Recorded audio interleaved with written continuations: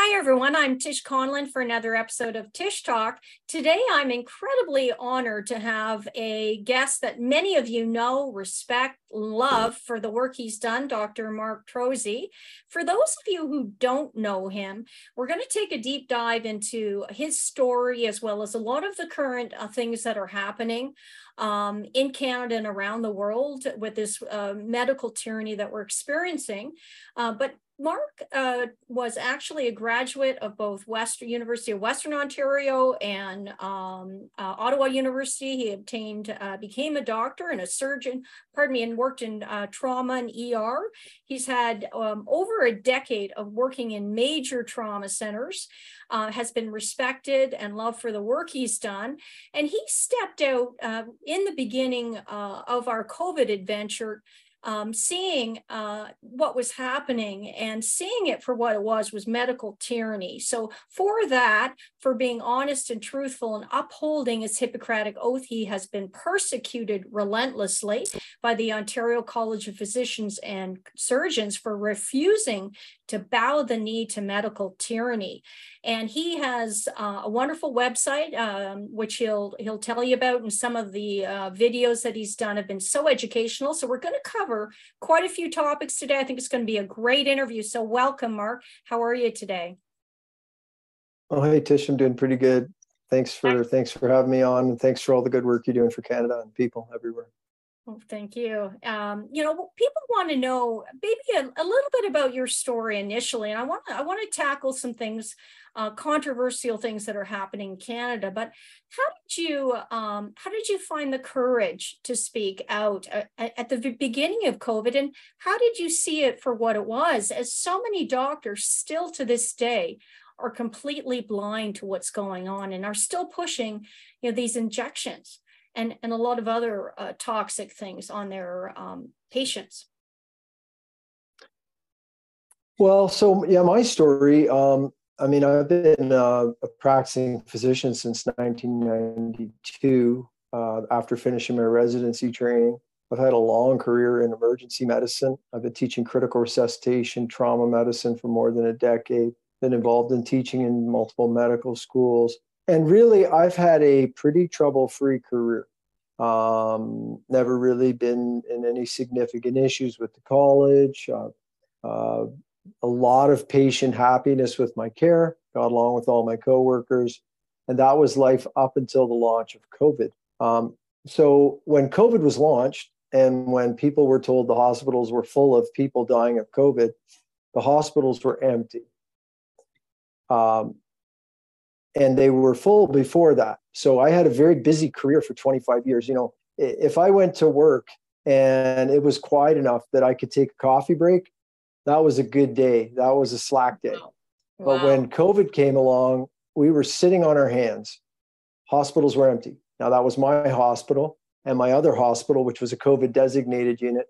I had another hospital that I worked at, but I made some phone calls and I talked with doctors all over the place, and they all told the same story. And so pretty early, it was obvious that somebody was lying, because CBC and other state-funded propagandists were saying that hospitals are full, people are dying. Now, I don't have much dance skills. So when the hospitals were empty, I didn't make any TikTok videos, but I had access to a great high-speed computer system. I had access to medical libraries, and I had a lot of time. And I was told that I should be waiting for people to be coming in dying with a new coronavirus.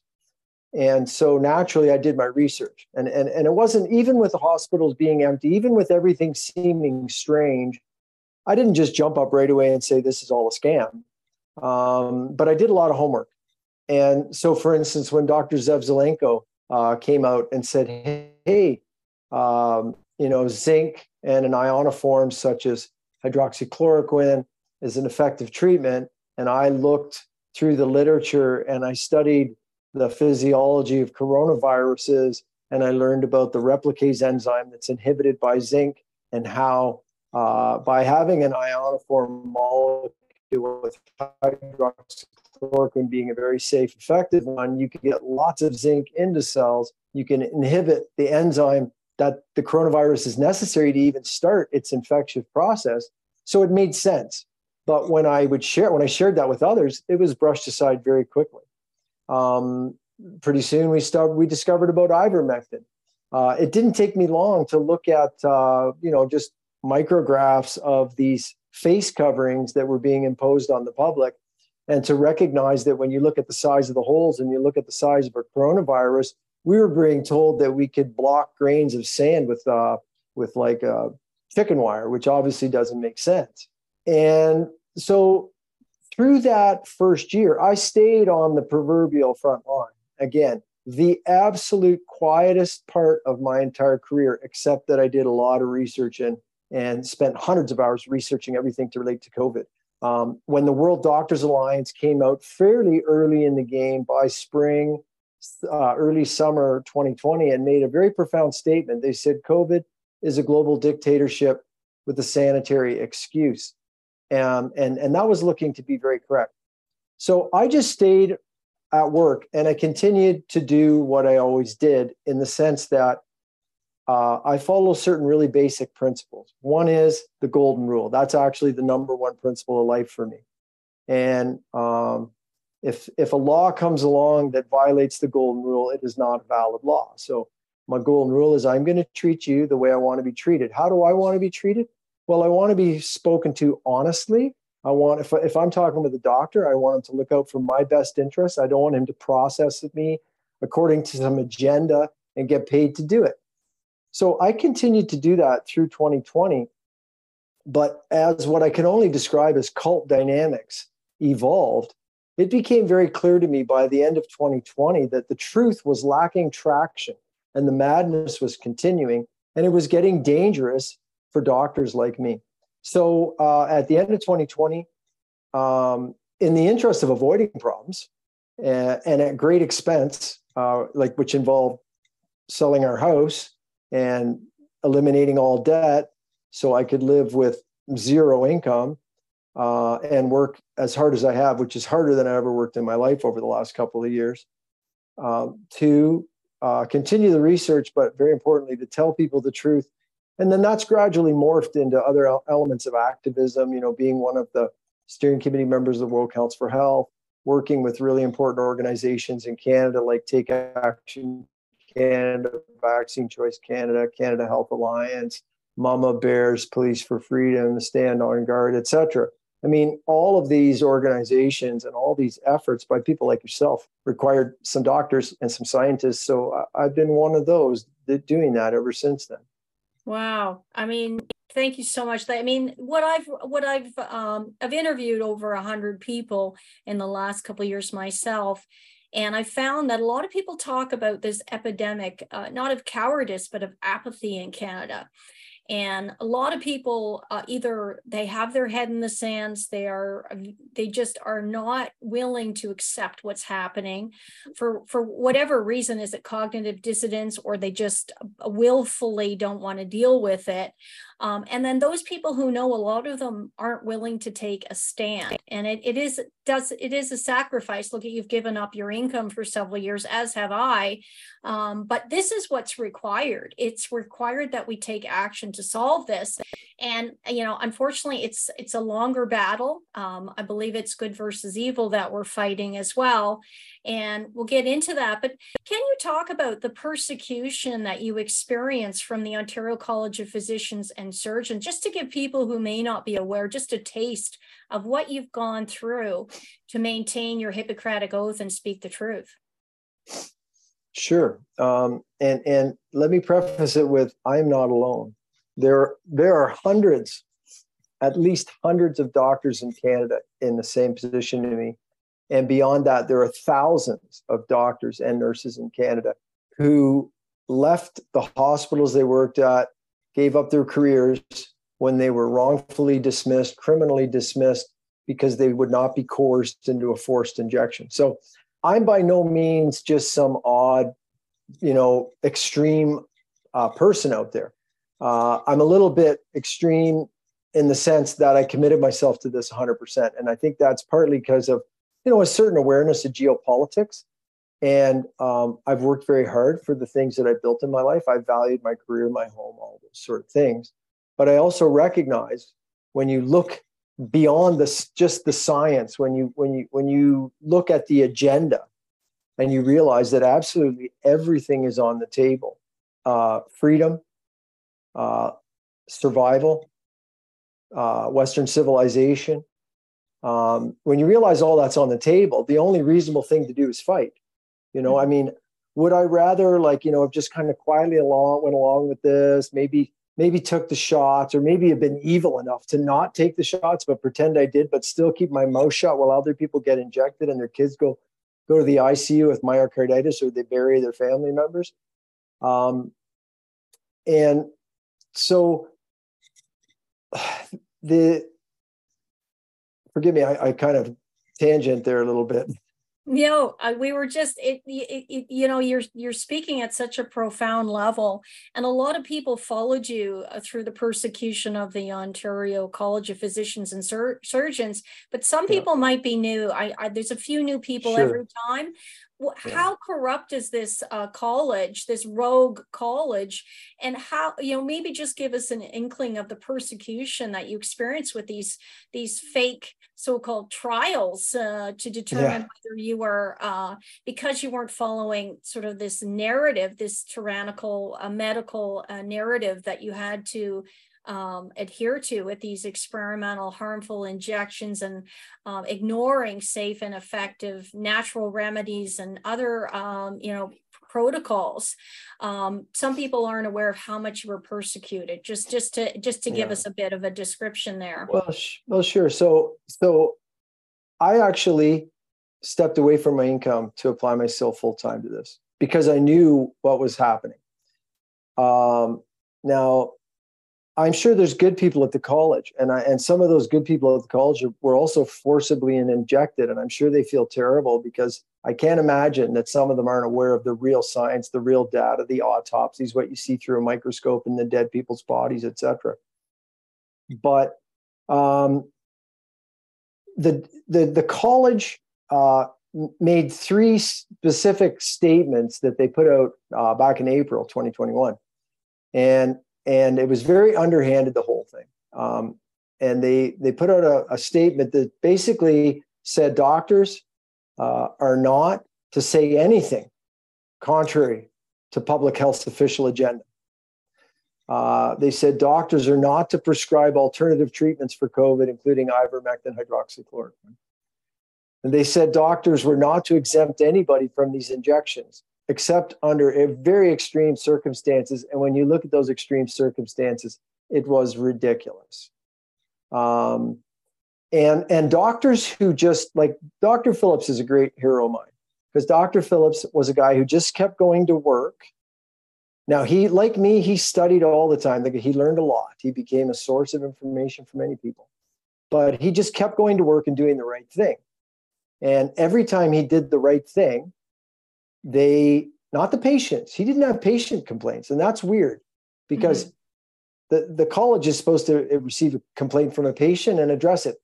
The college filed the complaints. The public health filed the complaints. Every time he filed an adverse event report, every time somebody came in and they couldn't walk right, or they couldn't think right, or they had a heart attack within a few days of the injection, he just tried to file the report.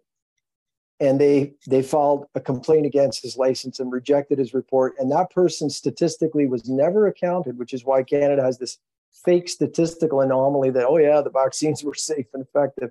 You're walking over the bodies and they're saying they don't exist. And the same thing happened if you prescribed ivermectin, et cetera. Now, I'd stepped out of the clinical picture to make the sacrifice to just full on educate the public and try to help research the problem. And yet I did say things that were contrary to Dr. Tam and the WHO, headed up by the psychopath Tedros, the chronically criminal and violent person, if you look at his life history, who's sort of somewhat at the head of this thing. So quite strangely, I still came under attack and under investigation. Now, when the college said to me that, they have 19 experts who are going to investigate me, And here I've been putting out videos and scientific articles and explaining the data and showing pathology and talking to experts. So I thought, well, that's great, actually. I said, this is great news because these 19 experts are going to go to my website and they're going to be there to investigate me. And they're going to find out, oh my God, this guy's not just talking out of his hat.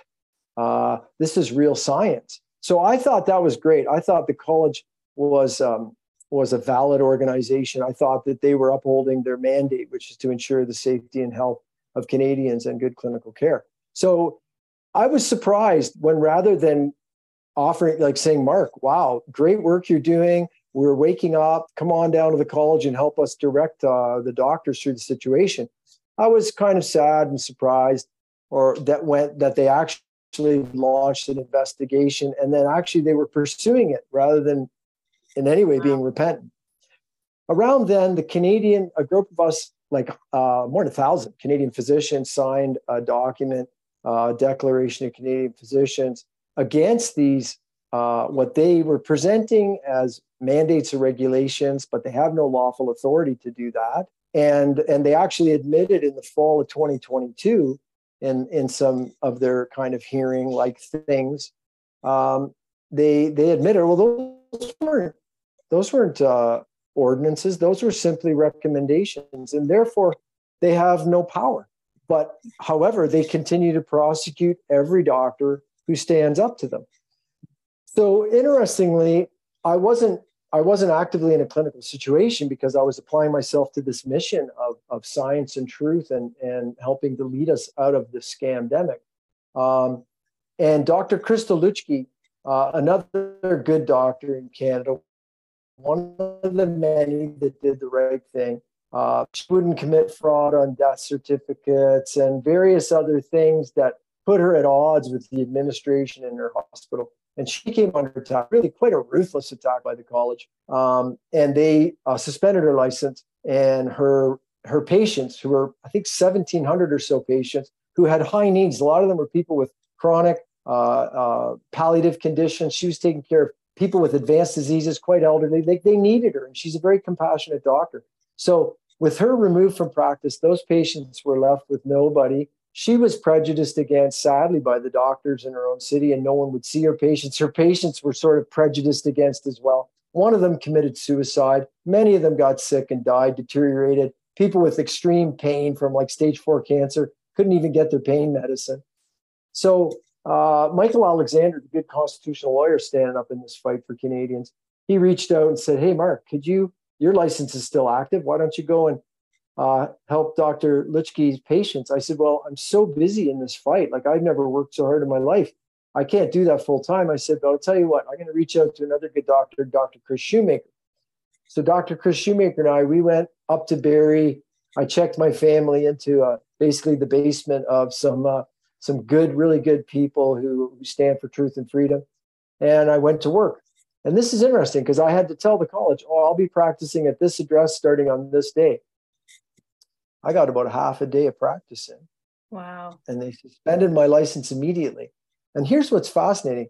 During that half a day, I had time to see, because they needed some detailed assessment because they've been without care for quite a while. So I saw 4 patients.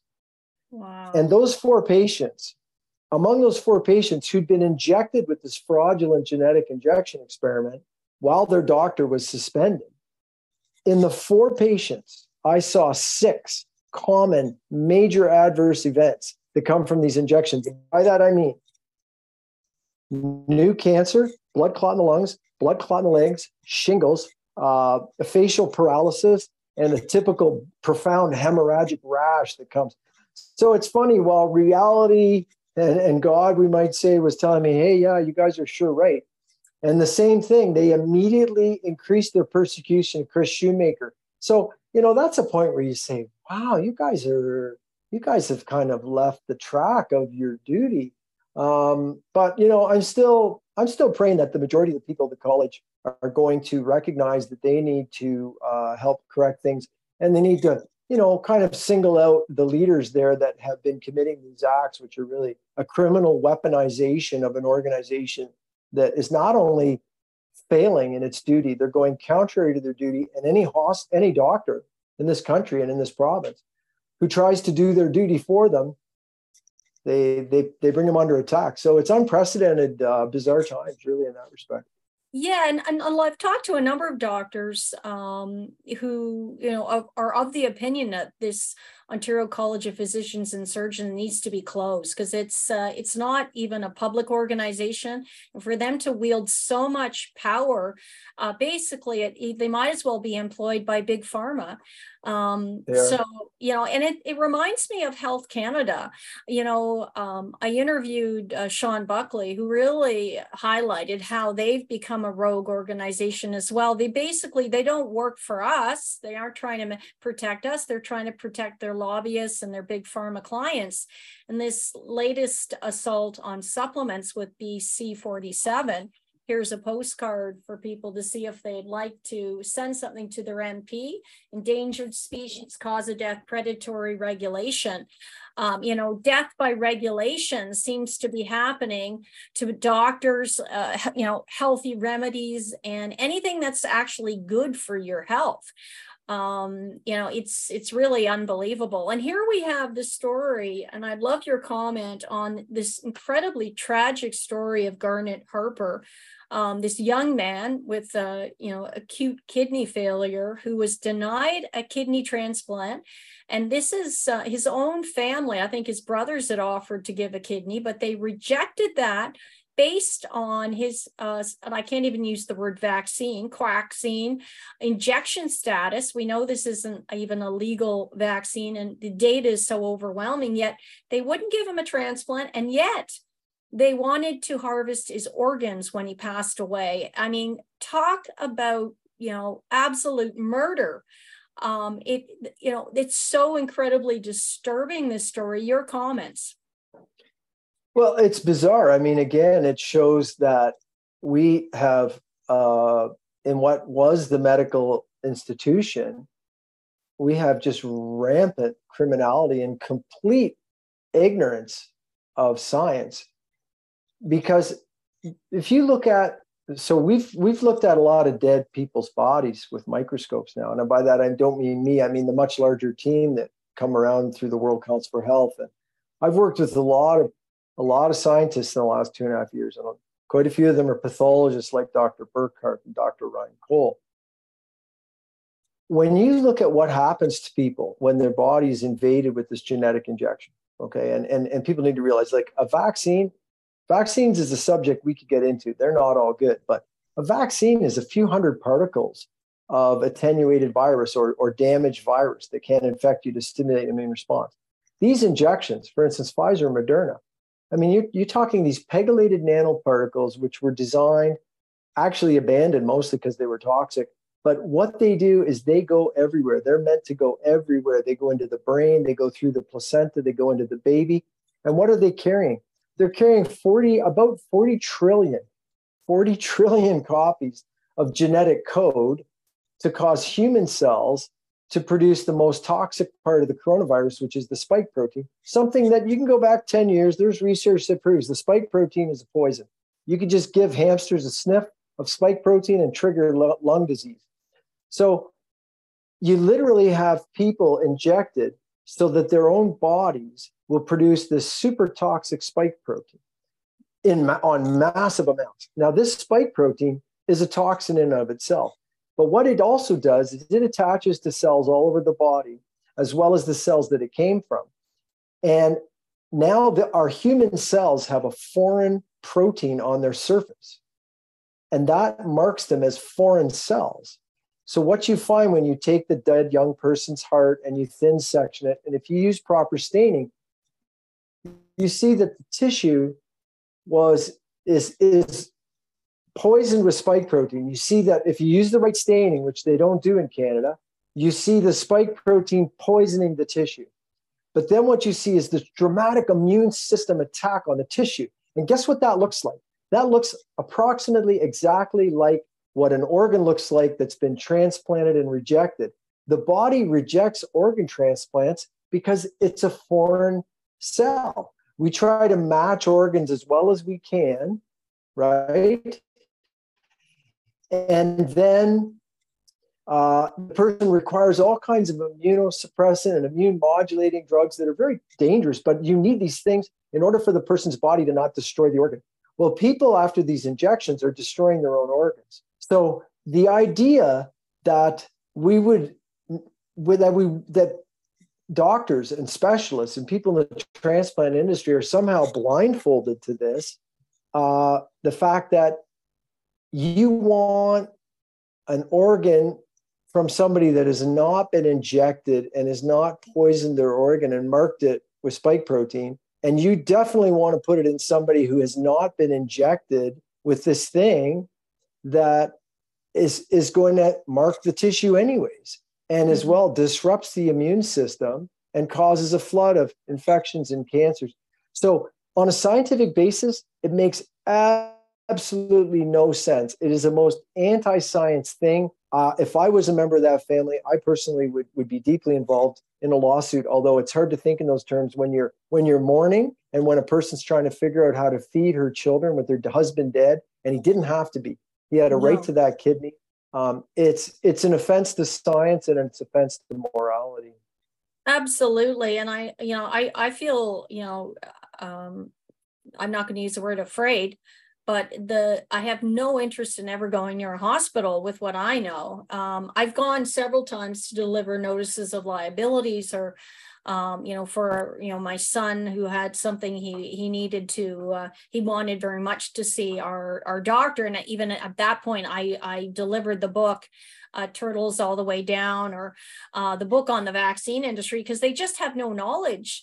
And I wanted to ask you about this cognitive dissonance. I mean, is it arrogance with doctors? I mean, you're a very humble person, and you can see your service to God as well as your service to your clients and upholding the Hippocratic Oath. But I've met a lot of arrogance with doctors. I've talked to doctors about, so many of them, about these shots and tried to give information, and it was always flatly refused. And in fact, I would get the counter comment, are you okay, Tish? You look a little disheveled. Are you experiencing, mental issues? It's like, oh my goodness, they're going to, lock me up for telling the truth. But I kept pushing back and giving more and more information. A lot of them still haven't come around, despite, so much overwhelming data, and I don't know how many Canadian doctors have dropped dead. Tragically, is it over 100? Well over 100 died suddenly? Well over 100. It's so 100. Disturbing. What do you think's happening with them? Is this you talked, I've talked in terms of cult as well. It's just this mass formation, that Mattias Desmond talked about, or is it, they just can't face the truth? What do you think's going on mentally with people, doctors particularly, that they can't stop what they're doing? Well, it's definitely been a giant psyop. And, sometimes I look around, I'm amazed any of us can think straight after the last 2.5 years of absolute abuse. Yes. Extreme abuse. Remember 2 weeks to flatten the curve, right? Yes. And then you had these PCR tests that were 97% false positives, and all kinds of people sent home to lock themselves in their basement and not talk to their own kids and shut down their business and go broke while Amazon made a fortune. Yes. So it's been a massive psyop. And a couple of things we need to remember, people say, talk about humans as sheep, right? When it's a common expression, oh, sheep, sheep go along with whatever they're told. Well, smart sheep are still sheep, right? And then you have to look at the fact too that, there's a variety of kinds of intelligence, and, doing really good on lots of exams is partly means you're smart and you can remember a lot of stuff, but it also means you're really good at doing what you think they want you to do, right? So when COVID rolled out, most doctors are not that geopolitically informed, right? And this is a great weakness among doctors, is because, you get used to being, smart at what you're doing. Like, I worked in emergency. I'm pretty smart at emergency medicine. So I lived in a little bubble where a lot of my time I was the really smart guy and everybody was relying on me for knowledge. But that doesn't mean I'm smart about, like, being a lumberjack or geopolitics or religion or philosophy or propaganda and how it works. So the doctors were sitting ducks as much as anybody else.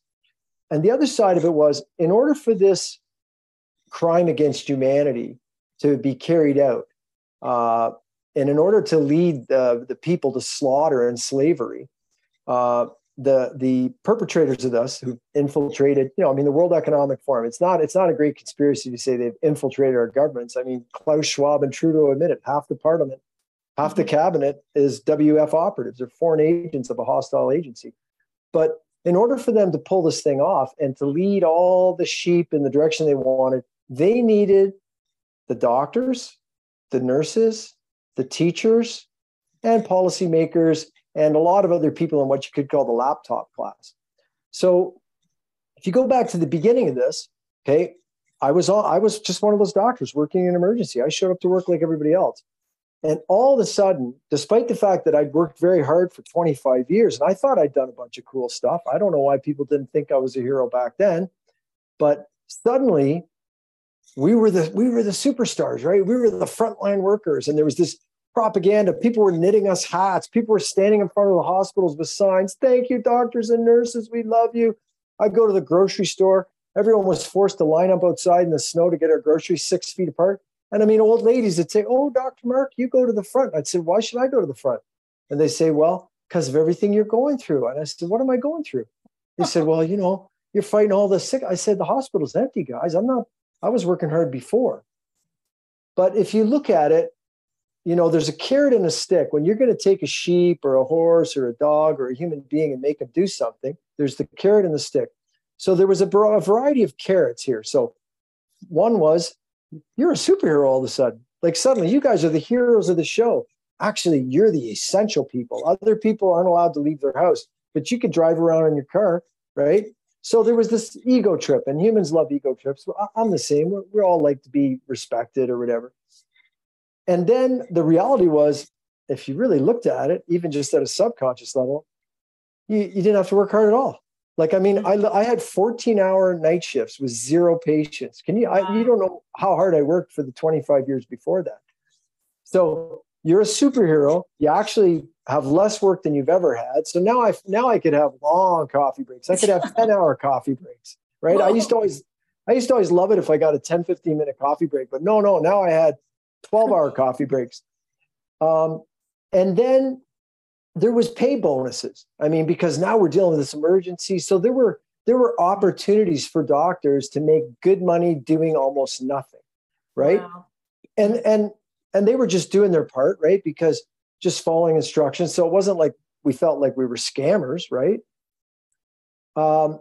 And then, of course, when you get to the injections, these injections were not handled as normal injections. These were emergency procedures. So this wasn't like a $4 procedure. This was like a $70 procedure. Now imagine if you could pay a nurse practitioner $25-$30 an hour and have people line up because they're all being forced to take the jab. I mean, you didn't have to look for customers. You just had to open the door and say, "Come on in. You want your job back? You want to pay your mortgage? You want to continue university? Come on in here." The college said, "You're not allowed to say anything. You can't say anything except agree with the agenda. Don't you read the ingredients and tell people it's a genetic injection." When me and Roche and Killian said it's a genetic injection, the newspaper said, "They say it's a genetic experiment." Well, yeah, that's what it said on the label. It was a genetic experiment, clearly. So there was the ego trip. There was the slack times. Suddenly it was responsible medicine to just have Zoom meetings with your patients. That was never acceptable before.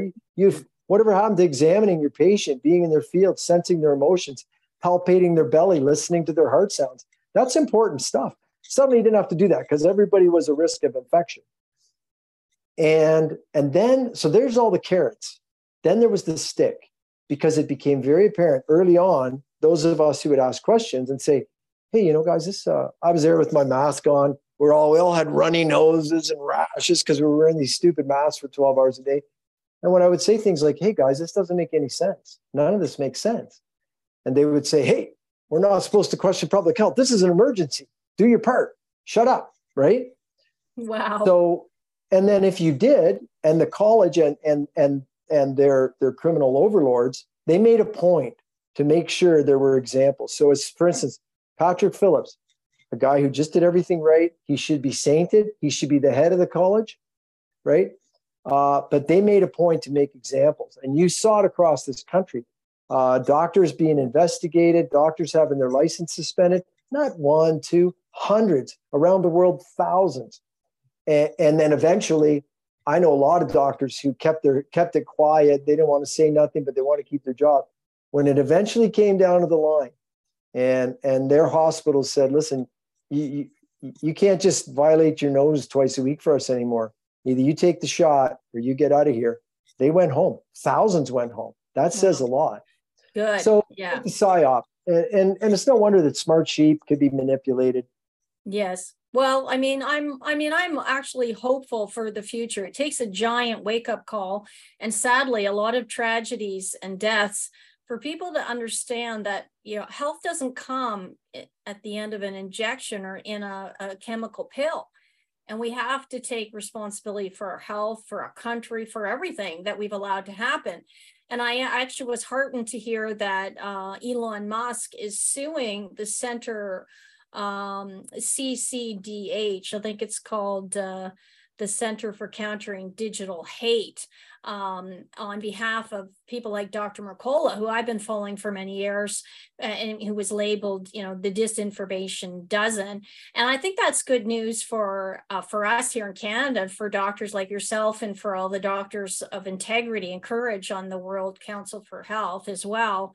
And we're seeing this legal action in Alberta at the Supreme Court level saying that the lockdowns and mandates were unconstitutional, and so that, and that the public health person had advised only to government, and government wasn't really legally able to do, to have those lockdowns and mandates. And then we have, even though it's a corrupt journal, but the Lancet, which we know is, like a lot of them or all of them, taken by Big Pharma, but at least they produce the article saying that lockdowns and mandates did absolutely nothing for COVID, but caused massive societal harm. So, these things are waking people up. The fact that they're going after our natural supplements now, and 80% of the population take supplements, that is waking people up to the medical tyranny in Canada. What do you think will happen over the next year with some of the pushback and some of the legal challenges and lawsuits? Where do you see some of the wins coming for health freedom? Well, in terms of the science, there really isn't a debate. You may have noticed multiple times, other scientists, doctors, and myself, we've invited these ministers of health to have a public debate. They don't show. They won't show. You look at that doctor down in the States there who is criticizing RFK and his position. And they said, well, come and debate him. You're a smart doctor. You want to debate this guy? Come and debate him on the Joe Rogan show. They offered him 100,000, 200,000, 300, went to $1 million, went to 2 million, went to 2.6 million last I heard. And this Hotez guy wouldn't debate it. That seems strange. If you offer me $1 million to debate something, and I'm sure of myself, I don't mind making a fool of RFK if that was the case. But the truth is, he's made more like $35-40 million as an operative for the murderous lot of Big Pharma. And I say murderous because we know there's more than 20 million people dead as a direct result of these injections so far. And that's not all the injured people, and that's not the people yet to die. So, the science is very clear, right? The politics is an issue. So when I look at the year ahead, I have about 6 big reasons to be very concerned.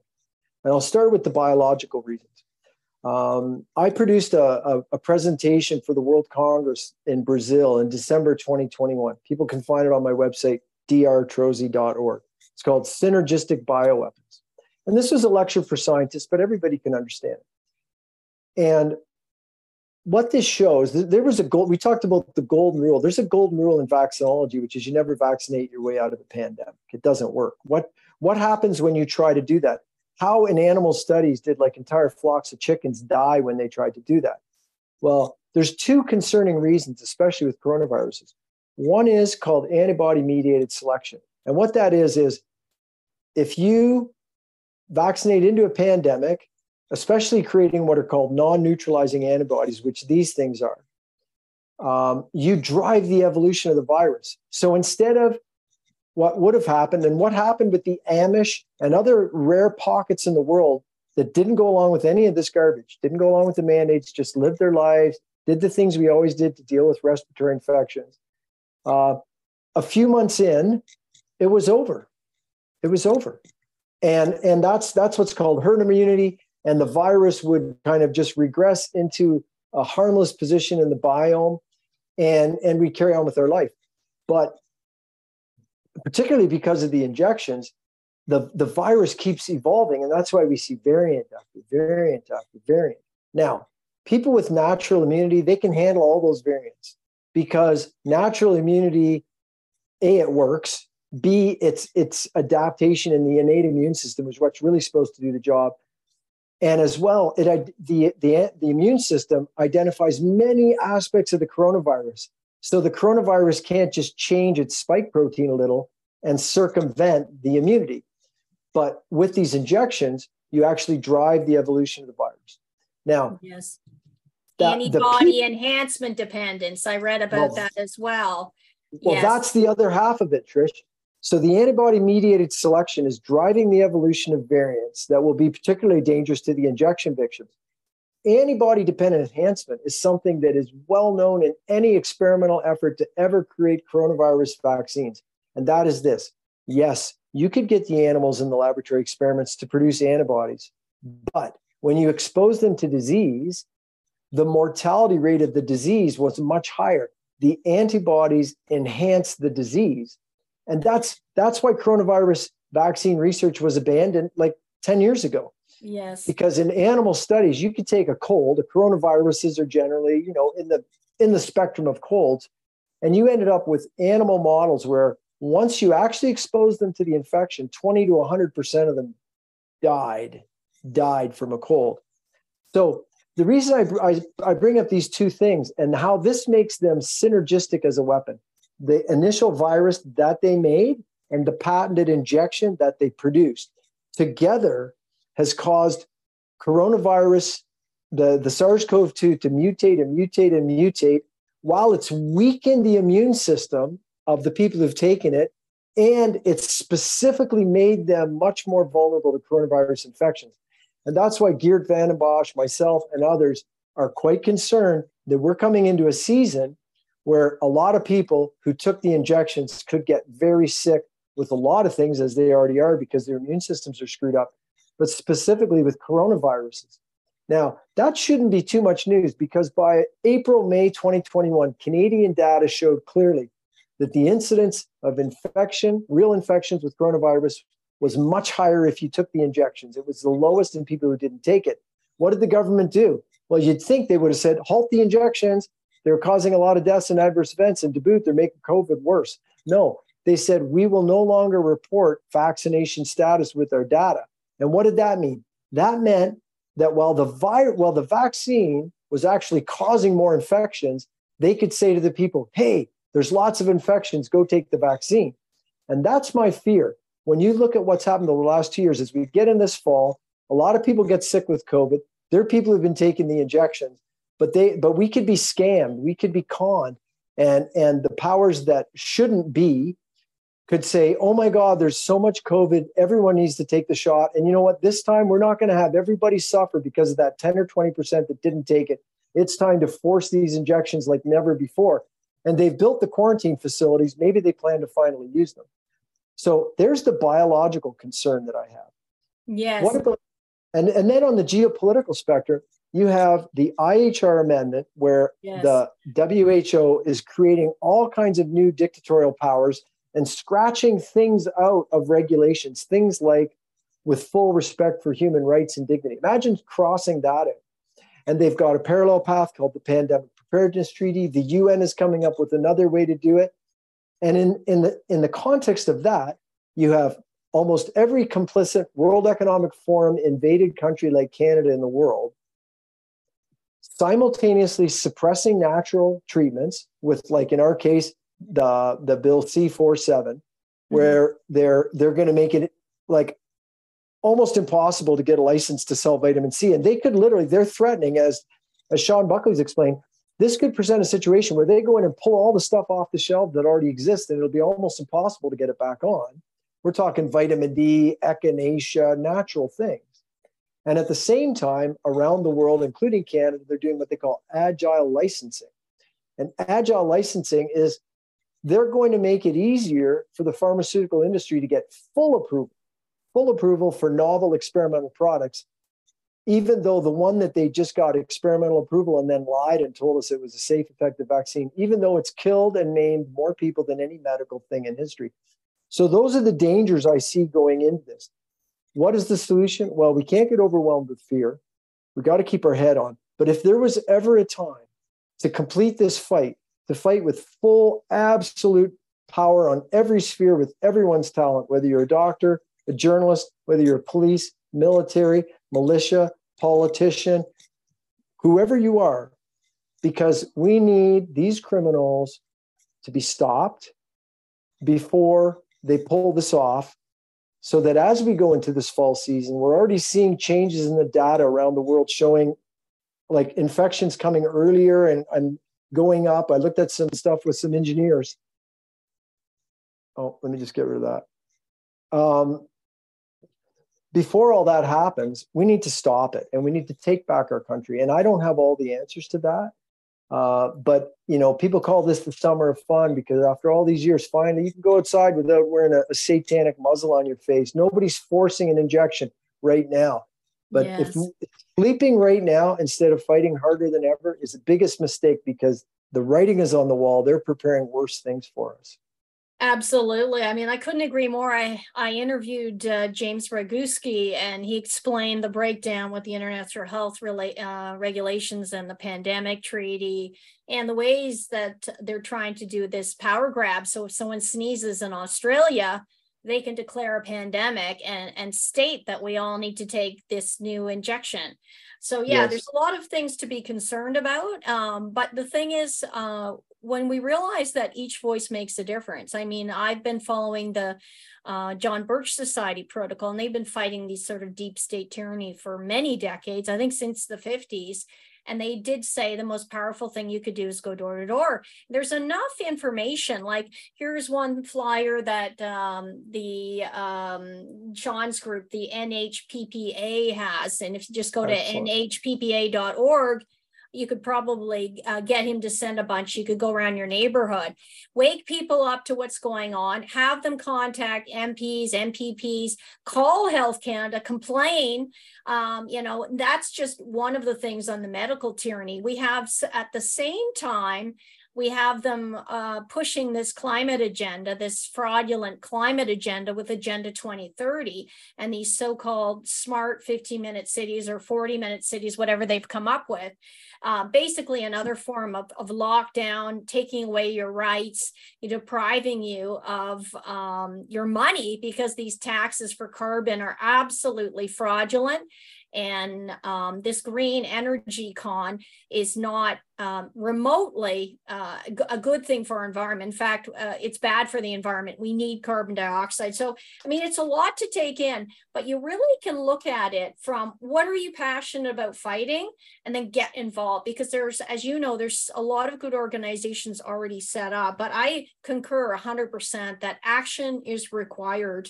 And I know Steve Kirsch, the billionaire former Democrat, has really kind of given up his career to fight the tyranny, and has done incredible studies on Amish particularly, and how they have no cancers, they have no autoimmune disease, kids are healthy, and this is with no injection. So that's the bigger question we don't need to tackle today, but I have tackled about, vaccines is like a magical sorcery word. It just puts a spell on us. We always think, oh, that's so wonderful and safe. It's time that we looked at all of them and compare the data and compare all medical products. But when we have organizations that are funding and taking funding and taking orders from Big Pharma, we're never going to get to the truth. Which ones are good? like ivermectin, could, very good, safe, and which ones are unsafe, so we can get back our health freedom and get people of integrity, and federally, provincially, and municipally, to take our country back. So yeah, I mean, there's a huge amount of work to do. Let's talk about some good news. Some of the things that we both learned over this time about the body's natural ability to heal. And, Yes. there could be a number of people who took these shots and now are really scared or regretful. I mean, there are ways to eliminate this spike protein. I mean, something as, as innocuous, if you can see it here, people, as quercetin. Now, I don't sell supplements, but I do recommend higher quality brands, organic if possible. So quercetin. Let's talk about some of the things that you've come across, Mark, that are helpful in getting rid of this spike protein, and people who've taken the shot, or even if they're worried about shedding, which is definitely real as well. Yeah, sure. Forgive me, I just had a battery issue, so I'm just, I had to. It's okay, I just fixed it, but it's kind of reduced my volume, but we'll be okay. Oh, Can you okay. still hear me okay? Yes, absolutely. And yeah. I mean, one of the things that I like is nattokinase, and this is something that will be at risk if if we let them get away with what they're trying to do with Bill C-47. We won't have that. We won't have something like turmeric even. Now, this is the brand I like, a new chapter, but again, I don't sell products. I'm just saying, buy a better product. It's worth it. And maybe stock up a little bit in case these regulations, it takes a while to fight them. I mean, get maybe, if you can afford it, 6 months supply or more. But what have you found in your practice in dealing with some of the holistic providers that is working to eliminate or block the spike protein? So I'm glad you asked about this, because this is a big area of focus. We warned people out of truth and love to not take the shots. People were arm twisted. I mean, you had to feed their kids or keep their house. So a lot of people are injected, and we want to help. So I just put out this week part 3 of a series that I'm doing. So on my website, drtrozzi.org, right on my homepage, you'll see COVID quote vaccines, detox, and I've put out part 1, part 2, 3, and I'm going to put out more. So maybe I'll just talk really quickly about what's in those. So one of the first and most powerful things that we've identified is autophagy. And if you look at the word autophagy, it comes from autophagy, self-eating. And that's a process that's always happening in our cells. Our cells are always cleaning out old garbage, old proteins that can be disassembled. Their parts can be used for other things. And autophagy can be increased by certain things. So people have been injected, their body is pumping out these spike proteins, a poison, triggering all these troubles. So getting rid of the spike protein is one of the most important things. So there's things that can be done to increase autophagy. And the biggest thing that people can do to increase autophagy is fasting. So for adults, that looks as simple as getting yourself progressively down into eating in a 6-hour window. So that means no caloric content. You can have like some fat, but basically, to make it simple, people get up in the morning. For a lot of us, this is how it works. Skip your breakfast, have a black coffee if you need your coffee. And then have your lunch, snack in between if you want, have your supper, get it down, ideally to a 6-hour window, and don't eat the rest of the time. That has a lot of benefits. A big benefit is it's one thing you can do to increase the rate at which your body gets rid of spike protein. And it also will reduce your risk of cancer, diabetes, and almost every chronic illness out there.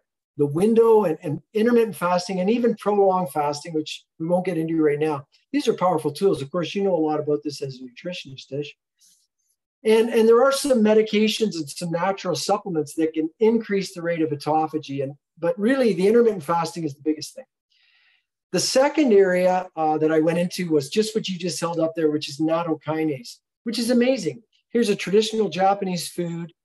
They basically take soya and they ferment it. It's a home recipe, and you end up with this kind of smelly ferment of soya. But derived from that is this enzyme nattokinase. Nattokinase has been used for a long time as a supplement because it reduces blood clotting, and therefore it reduces the risk of heart attacks and strokes and all those sort of things. But it turns out that not only is it a gentle blood thinner, it also increases the rate at which your body destroys the spike protein. It's an enzyme that actually digests spike protein. So nattokinase is what was the subject of the second one.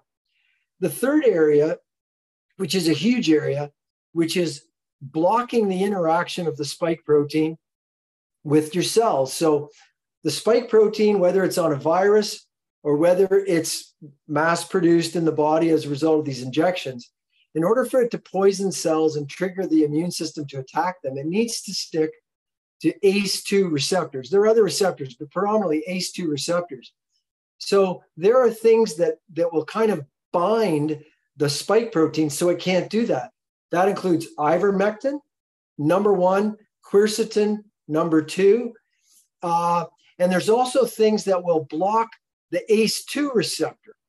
And that's another way to get rid of the interaction. So now the spike protein can be floating around while it's being gotten rid of, it's not doing nearly as much harm. And so some of the top 5 things I came up with in that search are ivermectin, quercetin, N-acetylcysteine or NAC, curcuminoids derived from turmeric, and dandelion leaf extract. So there's some of the things. I know there's a lot of other interesting stuff. Dr. Goodnow's work with plasmalogens. I'm researching that. I still have lots to learn about it.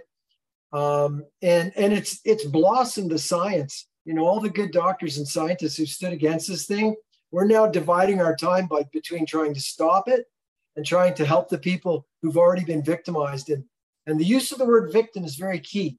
The reason is it's an assault to give that injection to anyone because it's coercion. Nobody was told the truth. And if you tell somebody, hey, here's a safe, effective vaccine, and instead you inject them with pegylated nanoparticles that deliver genetic foreign material to their brain and everything in their body and poison them, that was not true. It was not a safe, effective vaccine. That makes it assault. And that's why I don't say patients of these injections, I say victims, whether they rolled up their sleeve with a smile on their face because they were lied and coerced or not. Absolutely. So I have to offer. I agree. And I know Ted was quite passionate about how this is not informed consent. And really, having worked so long with Vaccine Choice Canada, he really enlightened me and others in this audience how we really haven't had informed consent for a long time. I wanted to add to your list because I mean that's the miracle of the body God gave us, is that it can heal. If you eliminate the toxin, and it could be something as simple as stopping, the assault on your organs with glyphosate, which is sprayed onto our wheat, probably more than anywhere in the world. So going gluten-free and then detoxifying your organs. So one of the things I recommend for almost everyone is magnesium, because we're very deficient in minerals. We need to remineralize. And, I know I've interviewed Dr. Robert O. Young a number of times, but we're learning that conditions that you've been told are like terminal, for example, cancer, can actually be treated with diet and supplements, things like chlorella, purifying the blood, salts, good salts. Now, I tell everyone now as a tip, do not buy regular table salt. They put glass in it. And I believe that to be true. Now, can I prove it? I've listened to a number of experts say that. So buy high quality sea salt. We actually need salt. And even things like vitamin C can treat so many conditions. I mean, oxygenating your blood. I mean, there's so many things that will actually return you to health. Infrared sauna, getting that sweating, all that stuff up. But you've got to stop the assault, whatever the toxin is, whether it's a spike protein or it's glyphosate or whatever toxic food you're putting in your body that your body's resisting. And then you have to get it out of your bodies and heal and really take back your lifestyle through diet, exercise, meditation, and all of these other things. And I think the future is there for people who take the challenge, who do the hard work of taking their health back. I mean, there's so many things, even, pine needle tea. is very protective for the spike protein. So, I mean, and I've seen that with my own eyes, people who've been told they had cancer being healed. I mean, through simple detox, food is power, what was it? Hippocratic, Hippocrates, let food be, what's the quote? Let food be thy medicine. Food be thy medicine and medicine be thy food. Yeah, exactly. Yeah. So, I mean, this is the beauty. And I think doctors of integrity are partnering with naturopaths and holistic practitioners where they were siloed before. And I think the future of the best of both could happen in time if we take charge and hold people accountable. Now, so many people say, oh, let's just move on. But that is the last thing we should do, or we will never learn the lesson unless we hold people accountable. I agree with you, Tish. And people have to remember too, move on. The people that did this are not only still free and at large, they're holding positions of power. So move on doesn't make sense. And again, when you look at what they're doing, they're preparing the ground to make 2020 look mild. They are preparing a global dictatorship. They are preparing and continuing population reduction. They want people sterile, stupid, enslaved. So, yeah, I'd love to move on. So let's get this done. Let's get the perpetrators of these crimes against humanity locked up or somehow neutralized as by law and by every proper moral they should be. And then, we're not going to be so foolish in the future. And like you said, this has brought back together allopaths, nutritionists, all kind of chiropractic. This has brought back together all these groups and these areas of studying the human body that were separated by the actions of the Rockefellers and the Carnegies and the Listers way back in the early 1900s, which created the progressive poisoning of our population. I'm glad you mentioned glyphosate. What an important subject. So yeah, when people say they want to move on, yeah, me too. But we got to get it done because it reminds me a little bit. I don't mean to be graphic, but one of the most infamous villains on just a street level. I mean, this person didn't kill or injure nearly as many people, in my opinion, as Bill Gates or Theresa Tam or Trudeau or Freeland or Schwab or any of these new arch villains. But nonetheless, Paul Bernardo was a bad person, and Paul Bernardo did some horrific things. Now, Paul Bernardo was probably the Mississauga rapist. I mean, people did biography about him, and that went on for quite a while before he had his basement set up to torture the women that he tortured to death. Okay, so we're in a similar situation. If you didn't like what they just did, you should see what they're planning next. So just saying, hey, I'm glad it's over. There's no mandates. I don't have to wear a mask. It's not over, my friends. I wish it was over. So this is a time for everybody to reinvigorate ourselves and get this fight over with. Good can overcome evil. And it's going to take everybody, and it's going to take creativity and courage. And the people that did this, who should be dragged out of their offices and handcuffed yesterday, yes, they're not going to give us permission to fix this. They're not going to say, okay, you're right. I admit I did it. I'm going to go lock myself up. No, they're going to need to be locked up by us. We need to take back our society. I really agree. And look at what's happening. We have Senator Paul Rand in the States now doubling down, thankfully, and going after Fauci, who really needs to be held up to light. For people who believed he was the saint, he has done dastardly deeds and harmed so many people. He has not helped one human being.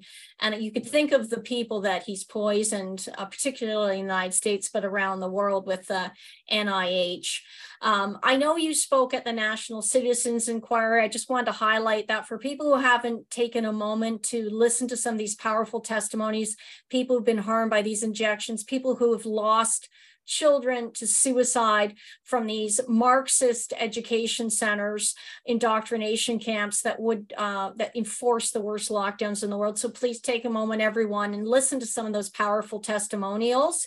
and take action with whatever you can. I know as we go forward and learn about how we can treat the body, it changes our perspective on things like what is a pathogen, germ terrain theory, and that's a bigger conversation for another day, the nature of viruses, pandemics, and if a lot of these so-called cancers and autoimmune diseases are actually called by parasites, and people can refer to Dr. Lee Merritt, who was a military doctor and a real truther who's done some great work on showing how anti-parasitic formulas like ivermectin and fenbendazole have literally cured cancer in patients. So, I mean, that is a bright future if we're allowed to be healthy and encouraged to be healthy, given healthy food and healthy treatments when we need them with good doctors. I think that will bode well, because you cannot have wealth until you have health. You can't have a functioning society if everyone is sick. And it's not just the physical sickness that we're dealing with massive mental illness. Before I let you go, someone has asked me to ask you about whether you can comment, and then you can leave us with your website again for those who don't know it, but can comment on these injections causing not just depression, anxiety, but violent behavior on people who've had them, and how that could be possible. Can you comment, or do you feel No, I can comment. I think that's very real. I mean, so again, the main injections used in Canada are Moderna and Pfizer. And those are pegylated nanoparticles carrying a payload of genetic invasion, which has now turned out fraudulently to actually be 35% DNA. But that's a whole other issue. I've published about that on my site. But so pegylated nanoparticles go into the injection victim's brain, no question. The pegylated nanoparticle is toxic in and of itself. But more importantly, that means literally brain cells are producing a foreign protein. Now, producing proteins in neurons that don't need to be there is a very bad idea. It clutters up the cell. When you look at, there's a lot of conditions that there's deterioration in nerve function just because of the clutter of unnecessary or dysfunctional proteins. But it goes beyond that. And if people look back in June of 2021, I published a video. I think it's still right on the front page of my site because I keep bringing it back. It's called COVID, quote, vaccines. How dangerous are they? And at that point, looking at really just a lot of good science. I didn't invent this stuff. I study other people's science, right? But I went through more than a dozen reasons that we could predict that these injections were going to be harmful. One of them was prion diseases. And unfortunately, we were right about that. So this spike protein has the capacity to trigger misfolding of other proteins. And to illustrate what is a prion disease, mad cow disease, that's a prion disease, right? So they call it mad cow disease for a reason. Cows that get mad cow disease are crazy. They become mentally dysfunctional.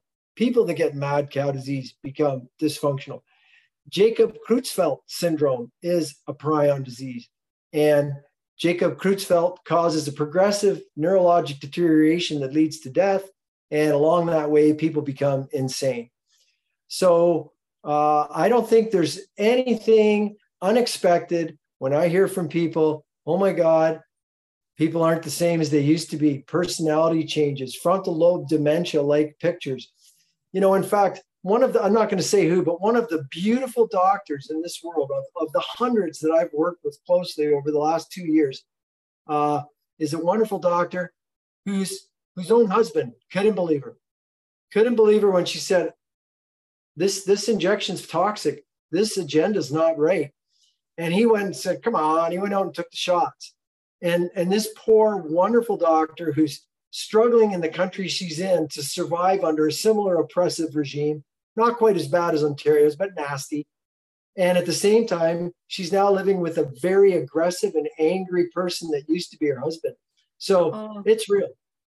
Yes, I mean, that is sad and scary at the same time, as we have, young teenage girls stabbing a man for no reason. I just heard about a young child in Guatemala after two Moderna, I think, shots within a month, went nuts and stabbed her family. So this is the reality of what we're dealing with. And hopefully we can get information about detoxing to people to lighten not only the physical symptoms, but these horrific mental symptoms as well. And, you know, as we go forward, we have more and more information that good doctors are sharing. So can you, can you just leave us with, again, where people can find you, how they can support your work, Dr. Trozzi? Well, yeah, I really appreciate that, Tish. So my website is Dr. like just Dr. Trozzi, TROZZI.org. O-R-G. So drtrozzi.org.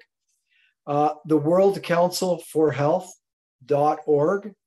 A plethora of resources, a global team. People can join us every Monday. We have an open forum where we bring experts from around the world. My website, I now have over 700 posts. It's completely searchable, so people can just go type in vaccine and get a library of articles with many different subjects. It's translated to 23 languages, so don't be afraid to share it with friends around the world. And then in terms of supporting this mission, I'm very grateful for donations that can come in through drtrozzi.org. Excellent.